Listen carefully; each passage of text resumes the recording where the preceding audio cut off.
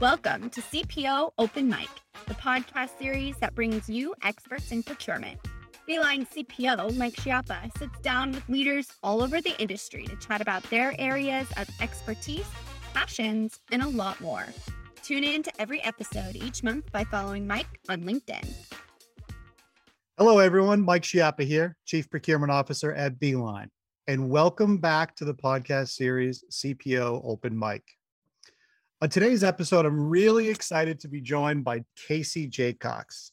Casey is the founder of Winning the Relationship LLC, a consulting firm providing keynote speaking, workshop development, sales leadership, and executive coaching. He is also the host of the Quarterback Dadcast, a podcast that offers stories, advice, and wisdom for fathers looking to improve their leadership skills and emotional intelligence. Casey has over 20 years of business experience.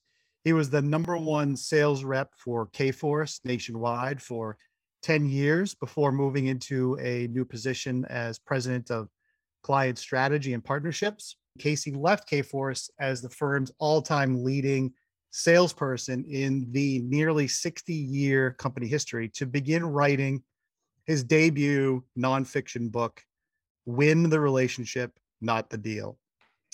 Casey is a passionate networker and has intense energy for building relationships. He loves to laugh, serve others, and make those around him laugh as well. And I'm sure he's going to make me laugh on this podcast today as well. So, Casey, welcome to the podcast, my friend. That was one heck of an intro, Michael. I'm blushing. I feel like I need to go powder up and just, it's well done, sir. Thank you very much. Someone who knows podcasts very well. So how's your summer going so far? Summer's good. It's fun to see my son. He's working at the golf course. So it's fun to see him like get up at 4:45. It's not fun for dad to get up at 4:45, but just to make sure he's up and then make sure I get the text that he made it to the golf course alive without a speeding ticket. Obviously, joking aside, just got over COVID, which sucked, but summer's good. We're healthy. We're happy now. We're just excited. Finally, the sun decided to finally come out here in Seattle after a 9-month hiatus. Yeah. Good to hear. So I want to go back in time a little bit, Casey, and then work from there. I want to go back to your Kforce days a little bit, just to set some context around what were you selling? Who were you selling to? What was that game all about for those years for you? Yeah, I literally started, it was my second job out of school. I actually started with a company called Hall Kenyon. Hall Kenyon was purchased by Kforce in June of 2004. And I was just essentially selling staff augmentation, so contract labor, to large enterprises. I did a lot of work with a large cellular provider, starts the letter A. I can think of which one I'm talking about. And I did that it was mainly recruiting focus. And then as I started learning more about the industry, learning more about moving up the value chain, I learned the difference between what we were doing and like true outsource firms, more project-based, statement of work-based. There was a lot of difference, but there wasn't a lot of difference. Meaning that I think once I learned really how we measuring success, asking better questions, understanding what success looks like from the customer. Then we moved into more, I'd say more management consulting type projects. We called it services at the time. And then after that, I moved into more of an executive leadership role where I was just, my CEO was always challenging me to find, how do we create mini Caseys, he used to say. And I was very lucky they put me in a role where I could do that for 3 years. But it was fun. As I think about life as an athlete, there were so many parallels that would align well and I think help me be successful there because, as a quarterback, Uncle Rico moment right there. In college, you had to bring positive energy to the huddle. You had to own your mistakes. You couldn't, the film never lies. Watching film after the game. So like same thing in business. It's easy to blame my recruiting team, blame my back office team, blame my leader. But it's like hey, if there's something I need to do to get better, own it. And I think when you go first as a either top performer or a leader, I think it really removes fear from the workplace. And in sales organizations, there's a lot of fear. I see people are scared to pipeline management or they don't want to ask for help. And I just was never we all got gaps. And so I just was always blessed to be in environments that allowed me to do that. But anyway, long-winded answer your question, I essentially was just selling people and tough to do because they have a product, they have a mind of their own. Obviously the staffing industry has changed quite a bit over the last few years since you've been in that world, but a lot of the fundamentals are still the same, the relationship building and what have you, which is obviously a huge piece of what you do and what you will continue to do for years in your company now. What were like, just staying within that context of selling and being in that world, what did you like most about it? Was it really the relationship building? Was it being able to sell that deal and get excited? What were some of the motivators there for you? To me, it was the competition I loved. Yeah. I think anybody in sales would be lying. I think if you get a good paycheck, you're not going to turn it down. So that was obviously very encouraging to have. But to me, the thing I loved the most was that satisfaction of people said, man, you're different. Thanks for doing it the way you're doing it. And that I got more out of, whether it was saying no to a customer because we couldn't do it. The joy of learning about people. I'm super curious. So I just love learning about people's business. I loved asking questions. That made it fun. And for the 58 no's, you'd get that one yes. Yeah, I'll meet with you. Oh, sweet. That it just it would give it that extra energy pump for the rest of the week. And then I think also what I loved about selling was when you quote unquote arrive, which none of us ever do, helping keep yourself grounded and other people around you grounded, knowing that, hey, because I think what scared me in this job was I saw so many people I worked with early in my career have a lot of instant success. They got really complacent and then they're gone. And that always worried me about, I didn't want to be that guy. I wanted to be the person that like gives you the same reps in and out and same experience in and out, internally or externally. And that is just joy of connecting with people is what really made it fun for me. Yeah. And what you're doing more of now in your new company, which is what you're able to do on a daily basis, which is really cool. I know you love it and you're having a lot of fun doing it, which is great. So towards the tail end of Kforce and getting into kind of what you're doing now, you like I said in the intro there, you started working on that book. What kind of triggered that thought process of, hey, I want to write this book? I remember it like it was yesterday. I was in Dallas. I was traveling quite a bit. And I remember there was a younger, less experienced sales force I was working with. And I was teaching them things. I was introducing one of our new customers to them. We were growing together and I was like the big brother. They wanted to make big brother proud and happy. And I was teaching them things. And I remember telling them like, hey, I want you to expect to win every deal, but you're not going to win every deal. I want you to win people. And how do we win when we lose? And I got this blank stare. And I said, to think about it, how can we win a relationship when we lose a deal? And I was like, it was like when Griswold saw his tree, when the sun shines down on the tree, it was like, that's it. And I knew I did not want to write the book while I was still working at Kforce because I didn't want to let it be an excuse. Two, I didn't want to be a distraction. I think that was fair because this was my idea. And I wanted to give 100% effort to Kforce and show up the way I did. But when I left to write it, one of the best pieces of advice I got was from a former customer named Bobby Robinson. Because I was like, I love to write, but I love to read. She's just right. She goes, write every day.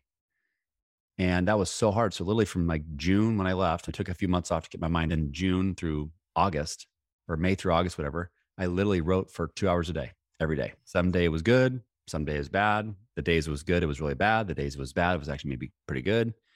And I just wrote. And I tried to write in the tone of like my voice in my head, not because wasn't trained as an English. Obviously I speak English, sarcastically speaking, but yeah. And I wanted it to be a book that wasn't like me on a pedestal of theory. I wanted it to be a book of failure from this guy and then just experience. So people can take tactical things and learn and apply them immediately. Okay, these are really simple things, but I found that people don't just spend time on them. Yeah, no, that's really cool. No, the book is great. So the book, again, it's called Win the Relationship, Not the Deal: 6 Common Sense Strategies to Succeed in Life and Business. And it's really just like you speaking. It's just very easy to read and a lot of great practical things for not just salespeople, but just business in general. And I go back to my days when I was early in strategic sourcing and procurement. I think I might have mentioned this on your podcast. I felt like I was always in a sales mode. I always had to sell internally to my customers, but I was selling myself. I was selling the ideas and I was selling the value proposition. And as I was reading through this, I just got a lot of, yeah, this is really helpful for folks that are not in sales. There's just a lot of connection points in here. And one of the things that I just wanted to read this really quick paragraph because I thought I just could relate to it quite a bit. This was the part where you talk about impact of not listening. And this paragraph said, too often throughout my career, I saw a leader's or salesperson's ego getting in the way of decision making. They might have started to listen, but then they fell into the habit of only hearing, which would frustrate the customer, ultimately damaging the relationship. The individual would focus solely on being right rather than solving the customer's problem. One of my former executives earlier in my career would always counsel me, you can be right or you can get what you want. What you want is for the customer to be happy so that you can win the relationship. When we only hear someone, we run the risk of missing information and only focusing on being right, which will only increase our chances of losing the relationship. Just so cool. There's so many points there. Like for me, when I think about that, you talk about asking the right questions and asking great questions and really understanding what the customer, again, from my point of view, the customer, the internal customer for all of my years of working. And now for when I'm talking to my customers now from Beeline, asking those good questions and really understanding them. So I just love that area. It's funny you say that. I mean, that's Mike. I was on a podcast last week, and then the gentleman asked me what was I had to introduce myself and say what was my best piece of advice I've ever received, and I said that line. It was the guy said, "You can be right or you can get what you want." And I was young. I said, "I want them both." He goes, "You can't. You got to pick one." And thank God I'm wired this way. I said, "Why? I want to get what I want." And because people who say I want to be right, you got an ego issue. I hate to call you out, but that's the reality of it. And to me, it's a great interview question. I used to ask people that out of the gate because you find out a lot about someone when you're interviewing them. And as it relates to the staffing world, that when clients would hire a set of consultants to work on a project and then they would fall in love with somebody, they want to bring them on full time. Standard businesses, maybe 0 to 3 months, the fee might be X. If as the time goes on, the fee goes down. Sometimes my clients would say, "Hey, Casey, we want to hire this person at like month 4." And I would go to the bat and get the fee waived. And they'd be like, why would we do that? Sometimes I'd have an internal pushback. I'm like, in the end, customers are going to know we went to battle for them. They're going to be happy. They're going to be probably a lot more likely to want to use us in the future. And that person's going to be free marketing for us every time they see them internally. They're going to remember me and us because of that person. It's 2 months. In the big scheme of things, it's a small fee. Why do we have to be right? And so I'm not saying I was right, but that strategy definitely helped me win a lot more people because I always focus on being easy to work with and being flexible. You have to be really intentional about those two things. But yeah, hearing it is the worst when someone's not listening to you. You know it, you see it, you feel it. Yeah. It's so basic, but it's just so true. I mean, we could talk about the book all day long, but what about the book that is within the book or anything in the book that after you had written it, after you had spoken to folks about it, was there anything in there that you would change? I would say no, but the one thing I would say, I'm glad you said it a second ago. When I wrote the book, it was definitely I wrote it for 4 reasons. I wrote it for someone who's right out of school, has no idea how to get into sales or business, and they just need some like practical advice. I wrote it for someone who's stuck in their north of 30, that maybe they've plateaued in their sales career and they're not really sure what to do. I wrote it for an executive that says, man, this guy just did this and he achieved that. Shoot, this is easy stuff. And so then I wanted to buy an onboarding tool for their sales teams. And then the last thing I wrote it for colleges to have a book, part of the recommended reading part of the class.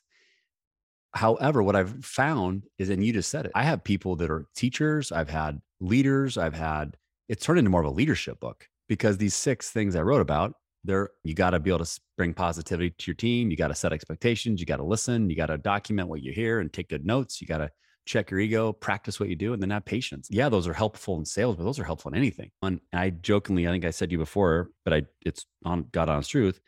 I've read the book 8 or 9 times per my editing or when I did the Audible version, and I've learned something from myself. Reading that, because I didn't create these things. These things have been around forever. I just said, okay, these are the things when I was doing those things really well, it produced elite level results. When things maybe got off track, to me, it was a great way to go back. It's like that watching film analogy but no, I mean, if I had to close my eyes and envision it when I wrote it, is exactly what it looked like. I wanted a shorter book. It's like 175 pages because most salespeople have ADD and they see a new squirrel and they want to go look at it. And it was just something they could read quickly. Yeah, no, it's great. Any thoughts of another book?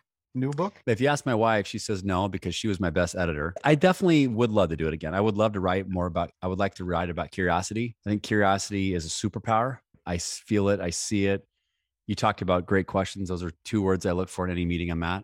And when I coach teams, sales teams, I'm like, if you're not hearing the two words, great question, you're being common. You're just like everybody else. You're not making the client think.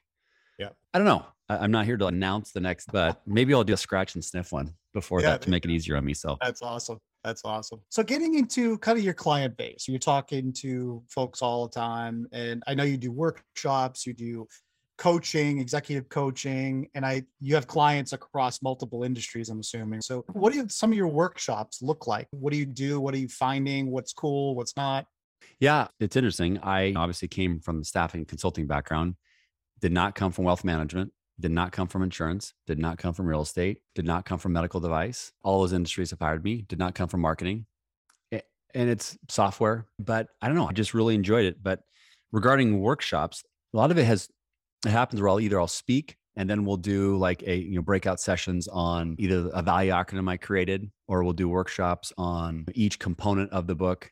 And then we'll have them, I'll make it a very interactive session where people have to like give examples of, there's examples obviously at the end of each chapter, but we'll use some of that framework to get people to let's don't talk about how great we are. The goal of these workshops is to talk about our gaps, because we all have them, even the author. And when we can get people to be that true version of themselves and realize that, one of my favorite quotes, one of my mentors, guy named John Kaplan, said, it's okay not to know every answer.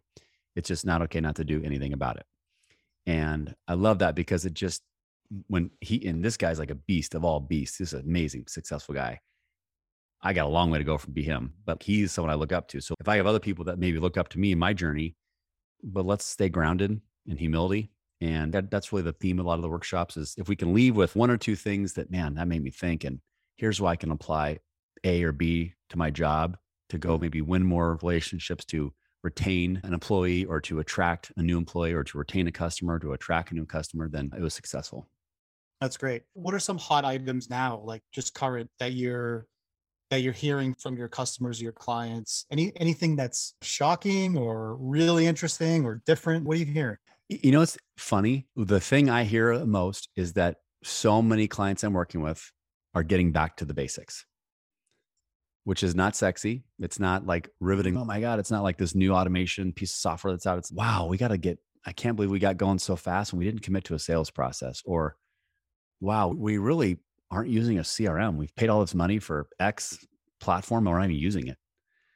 I can't believe it was right in front of us. And so I feel like my curiosity is unlocking those ahas, which is I can see right away, just because I'm not in their journey with them, but I can see it quickly just from my experience. I think sometimes people are looking for that secret sauce. I've seen companies blame this virtual world that we can't connect, and it's too hard to build relationships. I disagree. I started my business in a global pandemic, all virtually. If someone's screen's on, there's questions you can ask. If there's something in their background, I'm asking questions. If there's, and what I think about now, like again, it doesn't have to be in sales, because if people are on LinkedIn, you're talking about yourself on LinkedIn. You're sharing information about yourself. I do a little bit of homework and ask some good open-ended questions, not just one question and then talk about me. Like ask one question and then a second, third, fourth to follow that same train of mind. You can build relationships anywhere. The last thing I'll say is the ahas. I had a great conversation with them, probably mid-50s. The power of pick up the phone. Like sometimes people just appreciate an old school phone call, because some people get Zoom fatigue, or I can't call them because I don't have a meeting booked with them. Well, do you have a relationship? Yeah, call them. What happens if they're not ready for me to call them? That's the whole point of the phone.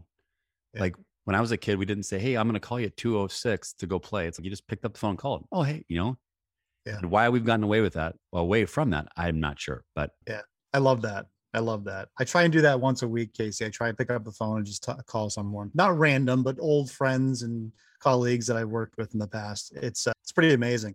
You talked about back to the basics. It's really interesting to me, because it's like kind of the cycle. I almost feel like I hear that every 3 or 4 years. Go, and then all of a sudden pump the brakes. Okay, let's dial it back a little bit. Let's get back to the basics. Are you seeing that more so because companies just growth real quick and they've just pushed the basic stuff to the side and they just focused on sales and revenue? I think so. Yeah. I'm not going to name them, but there's definitely customers I think that grew really fast. I'm like, oh my God, I can't believe we weren't doing this. Like, how did we do that? And you think about Yeah, I was at the Mariner game. Big M's fan. How about the run? 8 in a row, baby. Let's go. But I watched our Julio Rodriguez, one of our new studs, and we were watching him warm up. Like he had they were boring drills. He had these bands around his legs. He was doing deep squats. He was doing these weird warm up stuff. He did them every game that we've been to. And you wonder why he's an elite performer. You wonder why he's first All-Star game. You look about Kobe Bryant, rest in peace. He would get up at 4 a.m. on game days and shoot thousands of shots before the game. Yeah. Michael Jordan, everybody who's elite at what they do, I think sometimes there's this fallacy that like, wow, that guy's lucky or she's really lucky. No, she's not. You didn't see the work that's been done for years and their choices. Because I always say, when I hear people say, man, I don't have time to do that. Yeah, you do. You and all of us, we get 1,440 minutes each day. No one gets more, no one gets less. Unless you got a different relationship with God or the universe than I do, we all get the same amount. And it's about mindset and choices. And that's what I'm really passionate about now, is that type of work. That's awesome. That's awesome. Speaking of that, putting the work in on the executive coaching side, you have some leaders that you work with on an individual basis as well, and you give them a lot of work to get better at what they're trying to do. Are there common themes across your individual executive base on things that they're trying to improve on, whether it's executive presence or I don't know, what are some of the things that you work on? I think there's 3 words that I'm so clear and consciously competent about what I'm coaching is curiosity, humility, and vulnerability. I think those 3 words inspire the best leaders. It's funny when sometimes when an executive will say, man, yeah, we have vulnerability is really part of our organization. I'm like, God, that's great to hear. I said, tell me the last time you've shared your gaps in front of your team publicly. I haven't done that. Okay. Tell me the last time you've asked for help from your team. I haven't done that either. Then you don't have vulnerability. You think you do because it's a buzzword and Brene Brown talks about it. So you just want to keep saying it. So I think like when we can get people to like just humanize themselves and do things like, hey, let's practice how this is going to sound. Or some leaders I work with, they want to be the smartest in the room. And to me, the best leaders are the ones that ask the best questions.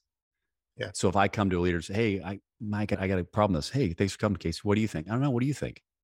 And you put it back on me. And I'm like, well, I don't know. Sure you do. And encourage them to not be scared to go talk to people because I don't know. I see it. But when I see those 3 words that are present, I hate to use the word magical, but I see it's like cultures change, people's confidence change, their mindset's different. It just, because I think there's a lot of executives, corporate America, that you get put in that box or that description of you got to be an a-hole to be at the top. Yeah. And you got to be this grinder, and maybe you do. I prove you didn't. And I think being nice is never going to go out of style. I don't care what kind of recession we go through. Yeah. So agreed. Yeah, I know I've seen both ends of the spectrum on that. I'm sure you have sure. as well over the years. And I think I've talked about culture so much over the past year and few months since being at Beeline. And just from a Beeline perspective, the culture is just absolutely out of this world amazing. And it's one of the greatest assets that we have. And that's because of leadership. And it just permeates down like all throughout the organization. And that wasn't the case for my entire career for sure. But it's even more important now, Casey, I think, for retention purposes and people that want to stay within those organizations because the job market's so hot and people are looking for different things now, right? It's not all about the money. It's about culture. It's about being able to be comfortable at work and enjoy what you're doing. You talk about laughing at work and all that kind of stuff. It's hugely important right now for a lot of people. And let me pat Beeline on the back. So like companies say that, oh, we have great culture. Everybody says that. From the outsider, I was very lucky to speak at your guys' SKO, and that's where you and I met. And it's true. Like it is. I felt it. I felt it from every single person I talked, from Doug, CEO, Levy, to Craig, who I got to know very well, and Craig's doing well, and Jessica and many others. And you feel it. It's different. Yeah. And I think that takes intentionality by leaders. And I think curiosity, and when things aren't right, do you check in on people or do you just, they'll be okay? Yeah. So I think shout out to you guys. You're doing something right. You can feel it, man. No, I appreciate that. Yeah, no, it's great organization. So I'm going to go to the podcast, the Dadcast. This is super cool that you do this on a bi-weekly basis. I think you're doing a podcast it's mainly just every Thursday. During COVID, I did 2 episodes a week just to keep me busy because I had anything else to do. Coaching didn't really start off yet, but yeah, every Thursday comes out. I love it. So it's called the Quarterback Dadcast. So tell me, how long have you been doing this for now?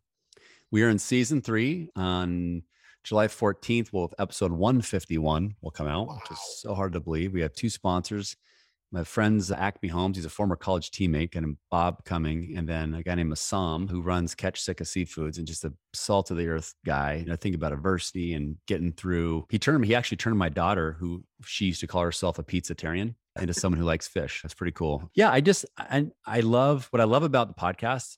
It allows me to practice my curiosity and ask questions and shut up. And I think it makes me a better coach, better salesperson, better business person, better friend. And I knew when I started this, there wasn't a lot of dad stuff out there.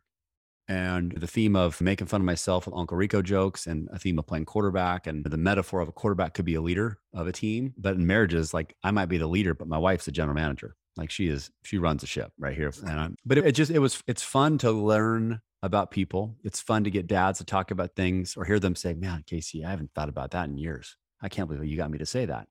Yeah. It's because I was prepared and I asked good questions. It's not luck.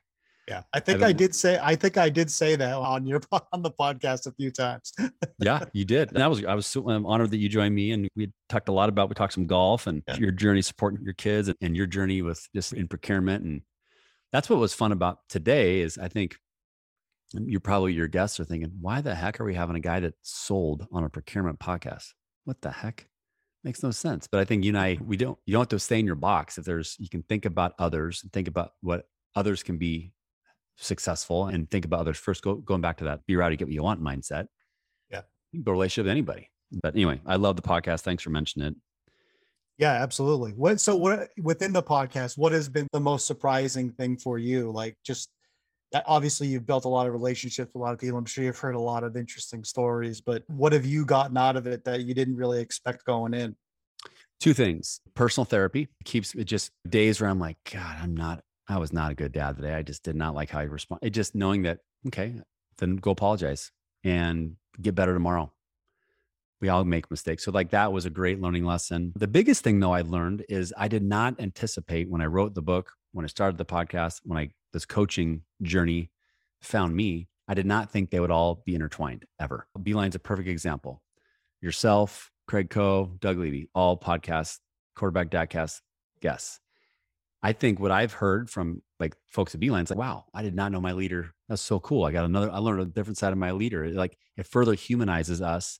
It makes us more relatable, being able to connect. Craig, I remember him saying that his team said, man, I did not know that story. Didn't know about the hockey story or your golf with your daughter. And that's what's so rewarding for me. If I can create a platform or a vehicle that allows other people to get better and to enjoy, awesome. And I know that the karma, it always comes back to you. I would call it have a boomerang mindset, and it's just fun to serve others. Yeah, I love it.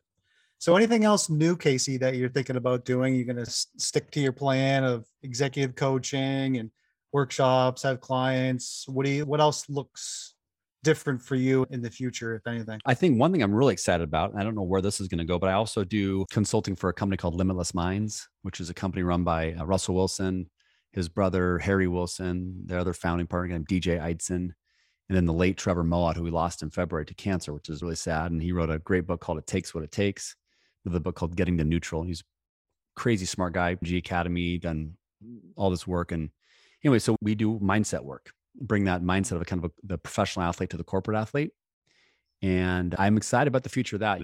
Limitless Minds is growing. They now have full-time employees. Now we're still considered consultants outside, but they have big goals there. And people at Limitless Minds, we talk about think big, go far. And we always say the best is ahead. So again, to me, I love it because it just aligns with the positive nature that I'm blessed to have, the naivety, positivity. So that'd be the only other thing I'm working on now. And I definitely have some big name guests in the hopper for the podcast. Do you remember the name Joey Galloway? Oh yeah. So Joey, I got introduced to him this morning. I had a Zoom call with him, and it was like, I can't believe I'm talking to Joey Galloway. This is crazy. But people can't see, but the word behind me says believe. And that's one word I do a lot of coaching with my clients' work is, you got to believe what you do matters with everything you do. And I know that I can look in the mirror. I don't care if I'm talking to frickin' Babe Ruth or Oprah. Like, I'm not going to get nervous because I believe what I do matters. And I know I'm coming from a genuine spot. And so I got to lead into him. I got to lead into the other folks, maybe a Jim Nance potential in the future. Fingers crossed, throwing that out to the universe. See if we can make that happen. But that would be really to honor my dad who passed away in December. Jim Nance's father passed away of Alzheimer's and dementia, and he does a lot of work to support that. Oh, interesting. That foundation. So I think it would be a great way to interview him and send some love to Alzheimer's and dementia and bring awareness. Yeah. That's great, man. That's great. I know we've covered a lot today. It's been an honor to have you on the podcast today. I think you're doing a lot of great things, and it was certainly a pleasure meeting you several months ago, and you're doing a lot of wonderful things for a lot of people. So continued success to you, my friend.